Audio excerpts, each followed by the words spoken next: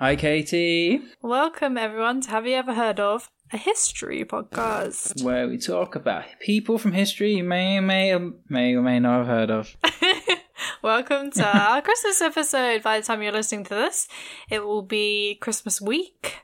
And only a few days until Christmas. So happy Christmas, everyone, or happy holidays for whatever you are celebrating.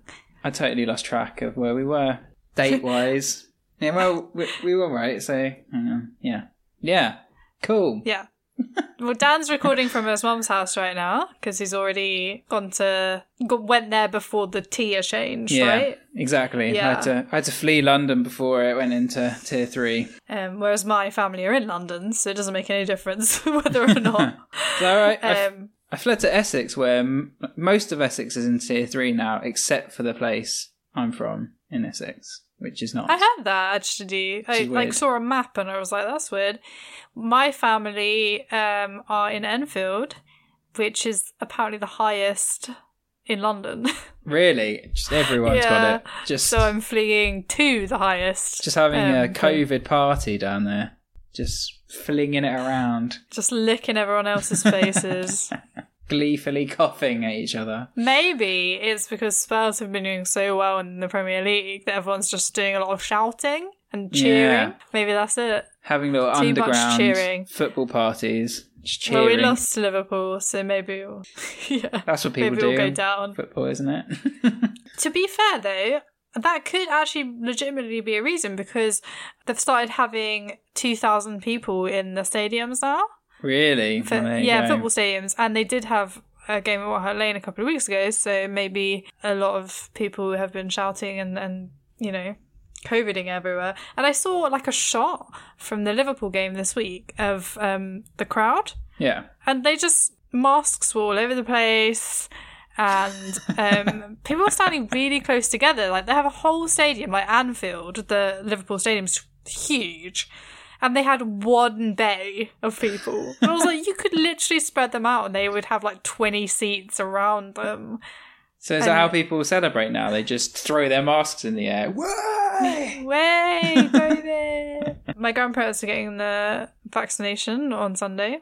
Ooh. Ooh. That's exciting.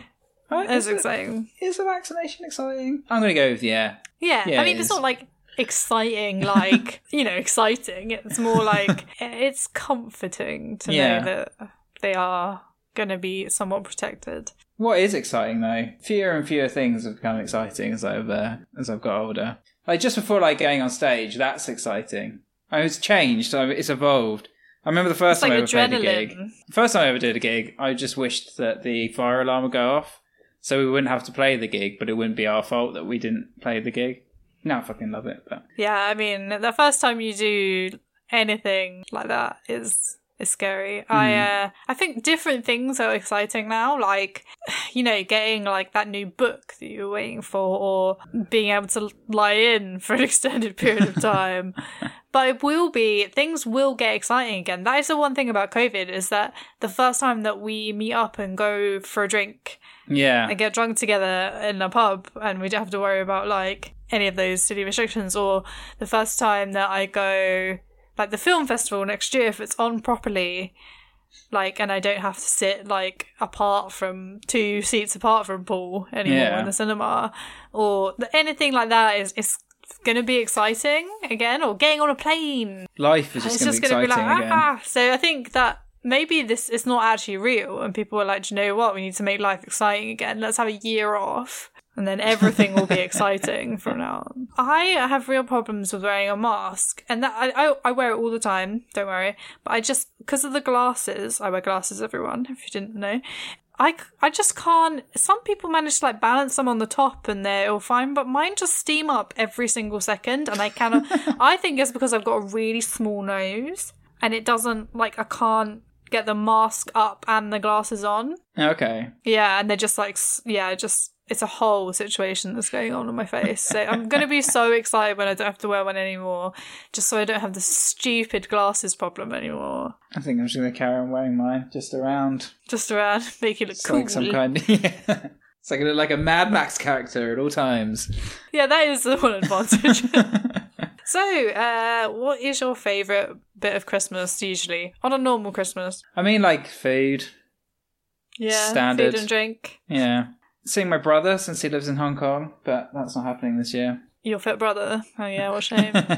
Yeah, I love seeing my family. Usually there's 18 of us. This year there will only be 5 of us. So, but we are gonna like relocate our Christmas to like spring next year. So we're gonna have like a fake Christmas when it all gets back to normal. You're gonna get out the Christmas tree and everything, just to do it all. I think we actually will, because that's how weird my family are. Like the amount of weird stuff that we get up to. And it is also winter solstice soon, so the day that you're listening to this, listeners, will be the day after winter solstice, I think. So that's pretty exciting. Oh no, it might be the day of. Yeah, the day of winter solstice. The shortest day. Yeah, so I hope you all had a nice sleigh. When are you finishing work? Christmas Eve or? No, I've got a week off starting next week. It's only about first, and then I've got to go Fabulous. back like the week after. I didn't get the 2 weeks I requested. A week is better than nothing, isn't it? Yeah. I can't complain. It's fine. It's all good. I get 2 weeks, so you can complain. Mother. Should we start? Yes, sir. So, you've heard of this person, and you know who I'm doing this week. So this is a nice Christmassy one, kind of Christmassy. We've gotten into Christmas overload. Have you heard of St. Nicholas of Myra? I have. And all his other guises, his other names, all the other things. All the other names. Including the controversial Dutch one. So I'm going to talk about him as like the saint, like his life and stuff, and then we'll move on to like celebrations and iconography. Sweet. So obviously the preface to this is accounts of St. Nicholas's life agree on the essence of his story, but modern historians disagree on regarding how much of that story is rooted in actual historical fact. So obviously he lived in this kind of turbulent Roman time because he was born in the late 200s. So that's like a really difficult time for history because a lot of stuff is lost or has been retold in this really like way where you're like, okay, I don't know if this is actually true. So let's take everything that we hear with a pinch of salt and just enjoy the Christmassiness. Though some of these stories are really not Christmassy. I'm really sorry. I'm going to have to put an explicit on this one. Like I do on most of them. Okay. So he was born, accounts say, on 15th of March, 270. So it's weird that we have like a specific day. Yeah, that like is... the 15th of March, but there you go. He was born in the city of Patara, which is a port in the Mediterranean Sea in Asia Minor, which would have been in the Roman Empire. And he had like a wealthy Greek family, and they were Christians, obviously. So very much not like alpine-y Christmas tree land. No. Very far from that. Nice and warm and So really we should be decorating palm trees. I mean, you still can. There's time. Okay, so according to some accounts, his parents were named Epiphaeus and Johanna, but according to others, they were named Theopanthus and Nora. Good name. Not Nora, sorry. Nonna. Oh, okay. Still pretty good. Okay, so in some accounts, Nicholas's uncle was the bishop of the city of Myra, and recognising his nephew's calling, Nicholas's uncle ordained him as a priest. So that's how he got into the priesthood. So Nepotism. The first story I'm going to tell is the story of the gold coins, which is probably the one that most people know. But if you don't, this is one where you're like, oh, this is where the gold, like you get all the Christmas gold coins, you know, the chocolate gold coins. And this might be where it comes from. So after his parents passed away, Nicholas is said to have distributed their wealth to the poor. In his most famous story, Nicholas heard of a devout man who had once been wealthy but had lost all his money due to the plotting and envy of Satan, of course. He was always going to turn up, wasn't he? Also an anagram of Santa. Coincidence? The man could not afford proper dowries for his 3 daughters, which means they would probably remain unmarried and probably turn to prostitution. Hearing of this plight, Nicholas decided to help them, but he knew that the man was going to be too modest to take any money from him, and that it would be like humiliating for him to accept the charity.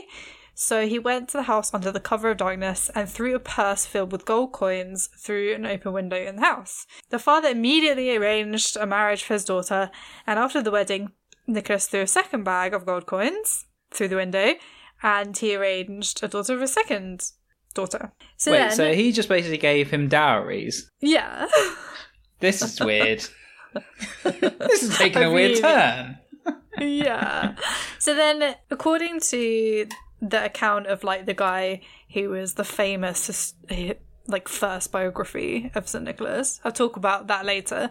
After the second one, the man waited up at night and he caught St. Nicholas in the act of throwing the gold coins into the window. So the father fell on his knees, thanking him, and Nicholas ordered him not to tell anyone about the gifts. The scene of Nicholas's secret gift giving is one of the most popular scenes in Christian devotional art, appearing on icons across most of Europe. Although depictions vary depending on time and place, Nicholas is often shown wearing a cowl, while the daughters are typically shown in bed dressed in their night clothes. Oh boy. This sounds dark. This is taking a dark turn. Historical accuracy of this incident is pretty disputed. Different accounts tell different versions of the fates of the daughters, especially. So we don't know which one is most true, but I think this is like the most popular, famous story of his charity, and this might be where the gold coins thing comes from. Mm-hmm. And we'll see that develops as like time goes on. So, some of his other stories as well. In another story, he is said to have visited the Holy Land, and he was on a ship that was hit by a terrible storm on the way, but he, like, told the waves to, like, calm down, and the storm, like, subsided, and because of this miracle, Nicholas became venerated as the patron saint of sailors. Oh, right. So, Christmas and fishermen share the same... Well, it's not the patron saint. He's not the patron saint of Christmas. There's no such thing. Basically he is. That's essentially what he is. And I'm guessing fishermen probably have their own ones. It's probably like literally specifically just sailors. I think it's like, well, I think later on, I can't remember, it might be sailors and fishermen and also travellers, I think. But there's a bit I talk about that. So after this, he returned to Myra, and he became the bishop. So the bishop who had succeeded his uncle, who had been the bishop, had recently died, and basically the priest in the city said the first priest to enter the church that morning would be made the bishop. And like some kind of lucky buyers like competition. 100th customer wins $1 million. Exactly. It's pretty much exactly like that. Supermarket Dash. God, I want to do Supermarket Dash. Only if Rylan Clark is there, though. I want him to be the narrator of my Supermarket Dash. Yeah, so basically he went to pray that morning and he became the bishop. Just please say they had ticker tape and glitter, and they were like, woo, little band, playing him in. And he's like, yeah, stuck the bishop hat on him. Woo! But he only walks in a diagonal. He's a bishop. Oh, that's bad. So he is also said to have been imprisoned and tortured during this great persecution of the Emperor Diocletian, which was around the 284 to 305, but was released under the orders of Emperor Constantine the Great, which is 306 to 337. That's nice. This is pretty great. Plausible, but it's not actually attested to in the earlier sources, and therefore probably unlikely to be actually true. Oh, okay then. Not so great. So one of the earliest stories of St. Nicholas is where he saves 3 innocent men from execution. According to his early biographer, 3 innocent men were condemned to death by the governor Eustathius. I'm going with that. As they were about to be executed, Nicholas appeared and pushed the executioner's sword to the ground, released them from their chains, and angrily chastised a juror who had accepted a bribe. Oh, wow. Yeah. That seems like... That's pretty ballsy. Just, yeah. Getting... I guess if he was the bishop, maybe he was well revered. I don't know. Also, now, for some reason, whenever I hear the word governor, I just instantly think of Arnie. Just always. He is the governor of every state. He's not even the governor anymore. I know, but it's just, that's annoying. Like, I mean, obviously, like, I come across, like, governors, like, constantly in history, but now, just still, it's just annoying. It's annoying, if anything. I do love Arnie, but I don't want him to just be governor in my head of everywhere. There's a great Dylan Moran sketch where he talks about Arnie and he says, I lifted the heavy thing, and then I lifted the heavy thing over and over again, and the people of California said, you're a man. There's another version of the story in which one of the consuls accepts a bribe to put 3 innocent men to death, and St. Nicholas appears to Constantine in his dream, informing Constantine of the truth, and basically like getting him to free the generals. So even though he was alive, so this wasn't like a beyond the grave like dream invasion. This was just him invading a dream from like down the road. Yeah. Yeah, I mean, he was literally down there. He could have just woken him up, but he just couldn't bother to get out of bed. That's what he did, isn't he? He just like hid, like he just stood at the end of his bed and just kind of like made the lighting like, a bit weird and went, "I am a dream." Sucker. I do that all the time. So according to later versions, they become like more elaborate and they like start weaving all their like stories together. So in one version, Constantine sent 3 of his most trusted generals to put down a rebellion in Pyfigera, I think is how you pronounce it, but a storm forced them to take refuge in Myra, which is where, obviously, our man is. You would have thought he would travelled more as, like, Santa Claus, let's get to that. Unbeknownst to the generals who were in the harbour, their soldiers further inland were fighting with local merchants and engaging in looting and destruction. Nicholas confronted the generals for allowing their soldiers to misbehave, and the generals brought an end to the looting. Immediately after the soldiers had returned to their ships, Nicholas heard word of the 3 innocent men who were about to be executed, and the 3 generals aided him in stopping the execution. So this is a more like elaborate version of this story. It just seems to be going around like chastising people a lot. I'm just imagining him just wagging his finger a lot. Yeah, basically. So afterwards, basically the generals succeeded in ending the rebellion, and they were promoted by Constantine to an even higher status. So yeah, that's just a more elaborate one. They also like there's those 3 generals and then imprisoned, and then Nicholas appeared in like another dream to a different guy who like freed them. He's just like dosing people, isn't he, on like magic mushrooms? That's what he's doing. Yeah, that's the clever man. Those are the real Christmas presents. He's engaging in Psy-War before Psy-War was popular. Or whatever. So basically, there's a basic story where he helps 3 innocent men. There you go. Okay, so there's this thing called the Council of Nicaea, which was it's the first council was in 325, and apparently he is said to have attended that council. He is said to have been a staunch opponent of Arianism and devoted supporter of Trinitarianism, and one of the bishops who signed the Nicene Creed. So basically, this attendance is like well debated whether or not he was actually there. So like there's an actual list that exists, or at least existed, in which he was listed as the 151st attendee. However, somebody else had a list in which he wasn't on it. And then like somebody else had another list, and it was just a whole bunch of. He may or may not have been a guest. May not have been there. According to one of his modern biographers, there are 2 possibilities. Either he did attend, and he was left off the second list for some reason, or he didn't attend, but he was put on the list because just in hope that he'd go. Yeah, he was invited, but he couldn't be asked. Or somebody decided to remove his name from a list. Apparently decided this better if no one remembered they had been there. So did he really make that much of a scene? He made such a scene. One of the reasons that he could have been left off the list is apparently he slapped someone across the face. I did make a scene.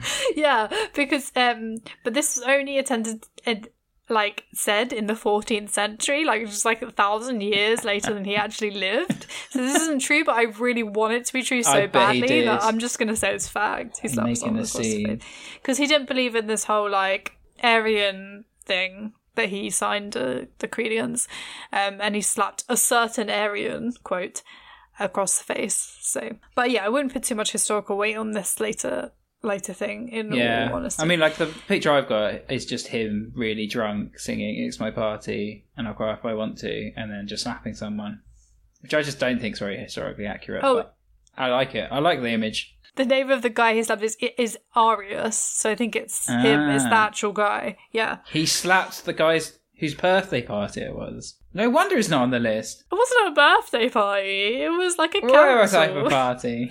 I love that you just made it a birthday party. Okay, let's talk about some other miracles. Because to be like ordained a saint, you have to have performed a miracle.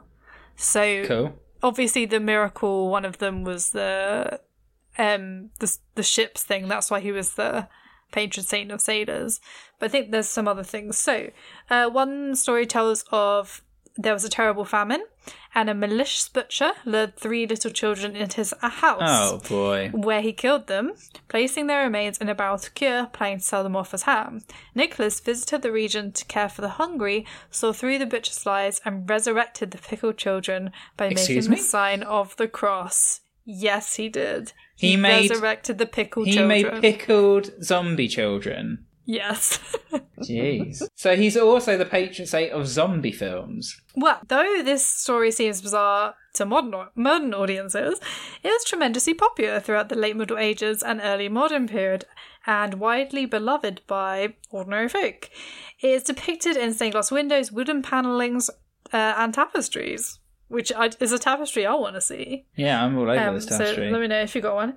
Eventually, the scene became so widely reproduced that rather than showing the whole scene, artists became merely to basically depict him and 3 children and like a wooden barrel at his feet. And these depictions led some people to call him the patron saint of children. Which I don't think he is the patron saint of children. I think it's just like sailors, but I think you can be the patron saint of like a whole bunch of things. Yeah, I think whoever adopts you, basically, right?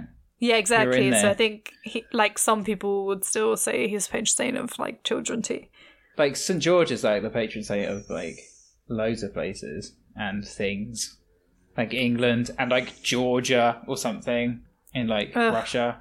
Who cares about... He's such a boring one. Yeah, anyone can slay a dragon. Anyone. So, during another great famine, which was between 311 and 312, a ship was in the port at anchor, which had like basically all this wheat for the Emperor Constantinople. Istanbul, no Constantinople. Nicholas invited the sailors to unload part of the wheat to help people in need. But the sailors were like, I'm not sure about this because this is supposed to be for Constantinople and we have to like weigh it properly on both ends, otherwise we're going to get in trouble. But then Nicholas like promised them that they would not suffer for their loss, and they eventually agreed.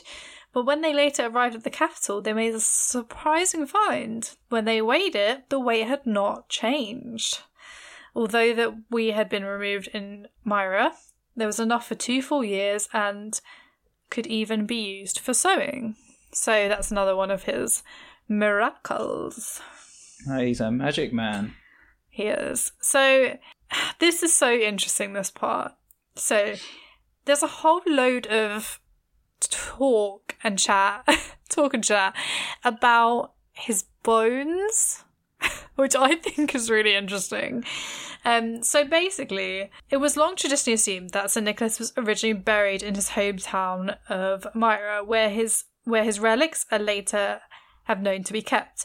But some recent archaeological evidence indicates that St. Nicholas may have been originally entombed in a rock-cut church in the highest point of the small Turkish island of Jamil, only 20 miles away from his actual birthplace in Patara. So his actual name was even painted on the side of the ruined building. So It could have actually been there that he was buried. In the mid-600s, Jamil was vulnerable to attack by these Arab fleets, so Nicholas's remains appeared to have been moved to the island of Myra, where Nicholas had served as a bishop. So it wasn't that he was originally buried there, he was buried back home and then moved, maybe. Okay. But, I wasn't there, so... It said that in Myra, the relics of St. Nicholas, each year they exude this like watery liquid, which smells like rose water, called manna or myrrh, which was believed by the faithful to possess miraculous powers. So from his bones, this like silvery liquid would come out. Wait. Yeah, I know. I Wait. know. I'm looking at Dad's face and he's like, wait, what? So what do they do with this water that I don't know. is It's being, just, I guess, being if it filtered has through his bones? miraculous powers. Maybe they put it on like crop, or maybe they use it to like heal. I don't know. Because that's where I thought this was going. Like they're rubbing, Yeah, they're rubbing like rose corpse- water, corpse rose juices on them, just on water. Oh, themselves. it's bone juices by now. It's been 400 years. Okay. Yeah, marrow, Well, by now tasty it's marrow like juice, nothing. dried marrow juice, whatever. Something along those lines. So we also have Russia making some claims, obviously. So they've got this like solemn bronze statue of St. Nicholas by sculptor Gregory Potosky, and it was donated to the Russian government in 2000. It was given a prominent place in the square fronting the medieval church of St. Nicholas. Then in 2005, the mayor of that particular place had the statue replaced by a red-suited plastic Santa statue because he wanted it to be more recognisable to foreign visitors, but protests from the Russian government against this was successful and the bronze statue was returned to the church. So I like that. Well done, everyone. Okay, so the Church of San Nicolo al Lido in Venice claims to hold roughly 500 bone fragments of Nicholas's skeleton. I don't actually have any information on how it got there. Maybe I just skipped that bit out.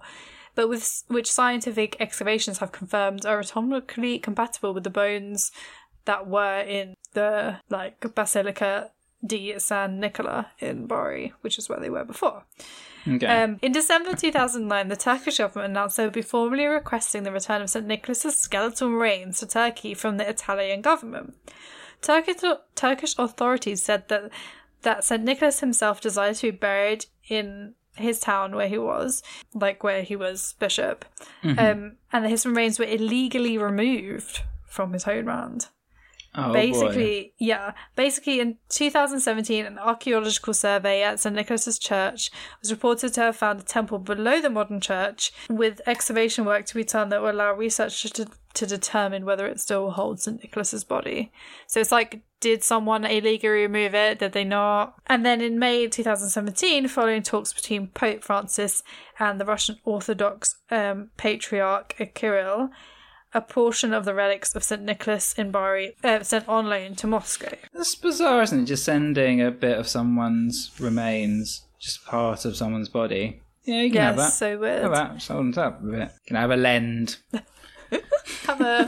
have a femur. So the relic was on display in the Christ of the Saviour Cathedral before it was taken to St. Petersburg in mid-June and then returned to Bari. More than 1 million people lined up in Moscow for a momentary glimpse of the gilded ark holding one of the saint's ribs. Lovely stuff. So yeah, the Church of San Nicolo al Lido in Venice claims to hold roughly 500 bone fragments of St. Nicholas's skeleton, which scientific examinations have confirmed are atomically compatible with the bones of the Basilica in Bari. So maybe they did steal them? So different places are just competing over how much of his body they have. Yes, exactly. This is why it's so guys, interesting. I mean, I'm like, you've got a rib, but 500. I've got 500 fragments. I've got a finger. Oh my god, like the woman who I did some research work for the History Channel, and it's called in this program called Hunting Hitler, which by the way is a bit of a terrible program. I really enjoyed working on Jamie it. Theakston, right? There's this one Top woman quality. who thought that she had Hitler's femur. Okay. in like All right. Brazil. She's like, I've got Hitler's femur, and I was like, mate, you don't have Hitler's femur. I'm just gonna go out there and say that you literally don't have Hitler's femur. And she was happy about this? She was like, look, it's Hitler's femur, and all, even the presenters were like, sure, love. How did she get it? Like, Well, because they're trying to say that like Hitler actually, escaped, what's she doing with a human femur? Also, if that's think not that's a good his femur, question. you've got somebody else's femur, which is just even stranger. Not even stranger, equally as strange. So, there's been a lot of scientific analysis done to try and confirm which bones are not St. Nicholas's. For example, in 2017, two researchers from the good old Oxford University, Professor Tom Higham and Dr. Georges Kazan, they radiocarbon dated a fragment of a pelvis, which was claimed to have been St. Nicholas's. The fragment came from a church in Lyon, France. At the time of the testing, it was in possession of Father Dennis O'Neill, a priest from St. Martha of Bethany Church in Illinois. So What the apparently hell? everyone has a bit of St. Nicholas. Just like, this is just weird. The results of the radiocarbon dating confirm that the pelvis dates to the 4th century AD, around the same time that St. Nicholas would have died. And it's not a medieval forgery, because a lot of the claims have just been like medieval forgeries. Apparently this bone was one of the oldest the Oxford team had ever examined. But obviously with the absence of DNA testing, however, it's impossible to know whether or not the pelvis is from good old Nick. It's just someone who died in the same century as him. Yeah, it could be any medieval person, especially as like it was in France and then in Illinois. Like we don't even know if he went to France. It makes so much more sense to me that he would be in like Myra, right? Where he was the bishop. It makes so much... By the way, that is... We were talking about Turkey, and that's in modern day Turkey, just to clear that up. Yeah. I mean, like, is it in some way sacrilegious to, like, break up someone's body? Like, isn't that, like, what you do to traitors? Like, you hang your quarter to them, send their different parts of their bodies to, like, different, like, because they the four can't get corners into, of like, the country or heaven something. without, like, a body that's all together or something. I don't know. Yeah, I don't know. I guess maybe if you're a saint, there's something to do with your bones being, like, holy or something. But you'd think that he needs all his... Anyway, I hope, for Nick's sake, that his bones are not all over the world. Some bizarre they reason. would take, like, warrior bishops would take, like, relics into battle, wouldn't they? Just, like, people's saints, like, bones as part of, like, a banner or something. Weird. Okay, so let's talk about celebrations. So, among the Greeks and Italians, he is a favourite for sailors, fishermen, ships, and sailing, like we said.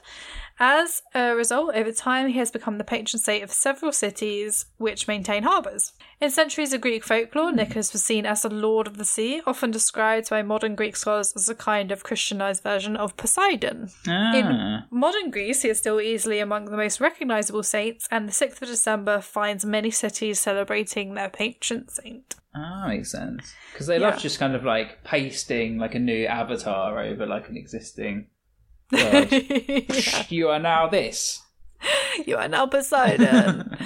In the Eastern Orthodox Church, St. Nicholas's memory is celebrated on almost every Thursday of the year, together with the apostles, which with special hymns to him, which are found in a special book known as the Octo Echoes. It sounds like a Pokemon. It does. In Oriental Orthodoxy, the Coptic Church, is that how I pronounce it? Coptic Church. That sounds about right. Observes the departure of St. Nicholas on the 10th of Kiahik, which corresponds to the Julian calendar's 6th of December and the Georgian calendar's 19th of December. Okay. So we've got that annoying thing again, which happens every time we do one of these pre-1500s episode. So Nicholas had a reputation for his secret gift giving, as we have talked about with the gold coins. He also said to have put coins in the shoes of those who had like left out for him. Like they'd left shoes out and then he would put a coin in each shoe and then you come back and get your coin. They'd walk and they'd be like, there's something on my shoe. Hence God damn it. Stockings. Empty it oh out. my god, it all makes sense with the stockings. Ah. Oh, makes so much sense. Okay, this was on his feast day, which is 6th of December. For those who still observe the Julian calendar, the celebration currently takes place 13 days later, which would be the 19th of December. In Monaco, the Cathedral of Our Lady Immaculate, which was built in 1874 on the site of St. Nicholas's Church, which was founded on 1252. Children's masses are still held there on the 6th of December. So in the late medieval England, on St. Nicholas's Day, parishes held little boy bishop celebrations. Basically, little boys, obviously, would take the roles of priests and bishops and like pretend to be them, which is quite cute. Today, St. Nicholas is still celebrated as a great gift giver in several Western European and Central European countries. According to one story, in medieval times, nuns used to, on the night of 6th of December, deposit baskets of food and clothes anonymously at the doorsteps of the needy. In other stories, on the 6th of December, every sailor or ex-sailor of the Low Countries would descend to the harbour towns to participate in church celebrations for their patron saint. On the way back, they would stop at one of the various Nicholas fairs to buy some hard-to-come-by goods, gifts for their loved ones, and invariably some little presents for their children. While the real gifts would only be presented at Christmas, the little presents for the children were given right away, courtesy of St. Nicholas. This, and his miracle of him resurrecting the 3 butchered children, made St. Nicholas patron saint of children, as well as later students as well. Okay. Santa Claus evolved from Dutch traditions regarding St. Nicholas, or Sinterklaas. When the Dutch established a new colony in New Amsterdam, they brought the legend and traditions of Sinterklaas with them. Then, during the early decades of the 19th century, all that changed thanks to a series of poems and writers who strove to make Christmas a family celebration by reviving and remaking St. Nicholas. As an example, Washington Irving's 1809 book Knickerbocker's History of New York first portrayed a pipe-smoking Nicholas soaring over the rooftops in a flying wagon, delivering presents to good girls and boys and switches to bad ones. I was about to ask, where did the fly? Since he was like the patron saint of the ocean, I was like, surely he'd just be like sailing around. Presents. That would be a long journey. Yeah, and also, I mean, like, you'd only be able to go to coastal towns, which would be... Yeah. Unfortunate for the vast majority of the human race. Very unfortunate. Everyone would move to a coastal town. In 1821, an anonymous poem entitled The Children's Friend went much further in shaping the modern Santa and associating him with Christmas. Here we finally have the appearance of Santa Claus.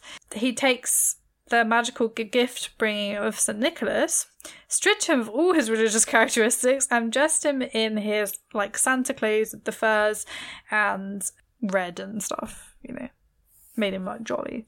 And finally, the jolly, chubby, grandfatherly face of the Santa that we all know was largely created by a man called Thomas Nast, who was a great political cartoonist in the 19th century. And after all this happened in America, it then transferred back to Europe and spread. So that is the story of how St. Nicholas became Santa Claus and then Santa Claus. Where does Coca-Cola come into it? I thought they had I think originally he was like... Well, there's a story of how he was green and then he was made red by Coca-Cola, but I don't think that is true, because in the pictures I've seen of St. Nicholas, he is wearing like a red coat with like white trimmings, and I think they took that picture, so I think that might be myth, and they've just Coca-Cola has just kind of that's just myth, but you know, they do use him and abuse him. They do. They love that, don't they? Okay, so let's get back to a bit of history sources. So I won't like go deep into the sources, but I will talk about some of them. So the earliest complete account of Nicholas's life that has survived, I must say, because I'm sure there was more, is A Life of St. Nicholas, written in the early 9th century by Michael the Archimandrite. Yeah. This is nearly 500 years after Nicholas's probable death. Despite being extremely late, The life of St. Nicholas is believed to heavily rely on older written sources and oral traditions, because they would have been written in like papyrus or like old parchment, which would have had to been recreated because they didn't like last as long. So this one, even though it's like really old, even though it's like really late on, it's believed to have be pretty like accurate to what we know. The identity and reliability of these sources is pretty unknown, like the original sources he used, because we don't have them, so we can't say anything about them. So Catholic historian D.L. Kahn and medievalist Charles W. Jones both consider this biography to be the only account of St. Nicholas that's likely to contain any historical truth. Basically, another guy called Jonah Ledering, who's a Dutch historian, says that Michael d'Archamandrite's life basically doesn't contain a conversion narrative, which is unusual for saints' lives during this period, which makes it sound more reliable, because like if it was a falsification, they would include a conversion narrative, which it doesn't, so makes it look more reliable. As I said, like, this is during a turbulent time in Roman history, which means that we've lost so much from that time. Like I said, it was written on papyrus or parchment, and it would have been copied, and stuff would have been lost. The earliest mentions of St. Nicholas indicate that by at least the 6th century, his cult was pretty well established. Less than 200 years after his probable death, the Eastern Emperor Theodosius II ordered the building of the Church of St. Nicholas in Myra, which thereby preserves an early mention of his name. So this is like 200 years after he was born, but still, that's pretty good. Byzantine historian also mentions him in 500. Yeah, there's more mentions of him in different councils of Nicaea, which we mentioned earlier. A single offhand mention of Nicholas of Myra also occurs in a biography of another saint, St. Nicholas of Sion, who apparently took the name Nicholas to honour him. So that's like a different thing. Yeah, so the life of St. Nicholas of Sion, which was written 250 years after Myra's death, briefly mentions that Nicholas of Sion visited Nicholas's tomb to pay homage to him. Yeah, so there's also mentions of him around in history, which is a good sign. And I'd like to think he did really exist. I think he probably did. I think this is one of the ones where it's not like he's a myth. It's just like, obviously I don't believe in miracles, so yeah, that's what I was about to get on to. Like, there's obviously got to be like an explanation for each of them, but like, yeah, I mean, like for instance, like the extra grain and stuff, like he probably just bought some more grain and just put it in the pile and went, we have enough grain. I think one of the things is because his family were well off and then they died and left him all the money, he had the money to like be generous. So really St. Nicholas wasn't performing miracles, he was just being like a good guy. Yeah. And then just not taking credit for it. Just being like, I mean, there just seems to be some grain. But really he's like, I bought the grain. I feel pretty good about that. I bought that grain. Yeah, he's just being around being like, I'm a saint. Yeah. So he's like the patron saint of sailors and fishermen and maybe children and like a load of cities in Greece, which is cool. Nice. And I guess maybe the patron saint of Myra too, if they have their own saint. So he's pretty popular. People like him. Did a good job. Well done. Got that grain. Good guy. And now he's a Santa Claus as well. And now he is Santa Claus. Santa Claus. I prefer that. I think it's good. When I was learning German, we did learn to sing some like Christmas songs in German, and they sound a lot better in German. Yeah, singing in German does sound surprisingly nice, actually. Surprisingly, it's a harsh language. I mean, like obviously opera, it works like for opera quite nicely. Works quite well for metal music. That's not surprising, actually. No, I mean, not metal at all. and like classical are quite similar in certain ways. Do they celebrate Christmas in Hong Kong? I mean, kind of. Yeah. Probably not to like the same degree. I mean, like it was a British colony for so long, so yeah, that's true. There's quite a few like Christians and stuff there. And it's just just as like a commercial festival, really. Yeah, let's just have another day off. Exactly, yeah. I'm pretty sure it's an official holiday. It probably is, like, in pretty much every country. Yeah, it isn't in Japan. There's loads of like Christmas decorations everywhere, but people don't actually get the day off. They eat KFC. Oh yeah, I've heard this. I've heard this. Yeah, the Christmas KFC. It's a tradition. Well, happy Christmas, everyone. Thanks for listening this whole year. If you've stuck with us since January, you are an absolute doll. Remember to subscribe wherever you're listening to this. We will be back in 2 weeks. Yeah, we're taking a break for Christmas because we're lazy. Christmas and New Year break. And we will have more people that you may or may not have heard of in January. And thank you for the 1,000 listens. Yeah, I mean, once I had tweeted that, it was actually 1,100. So thank you for the 1,100. Wow, that's quite a jump. I know. 4 figures, baby. And hopefully next year it will be even more. Oh, follow us on Twitter and Instagram and all that stuff. Twitter and Instagram at HaveYouEverPod. And bye. Bye.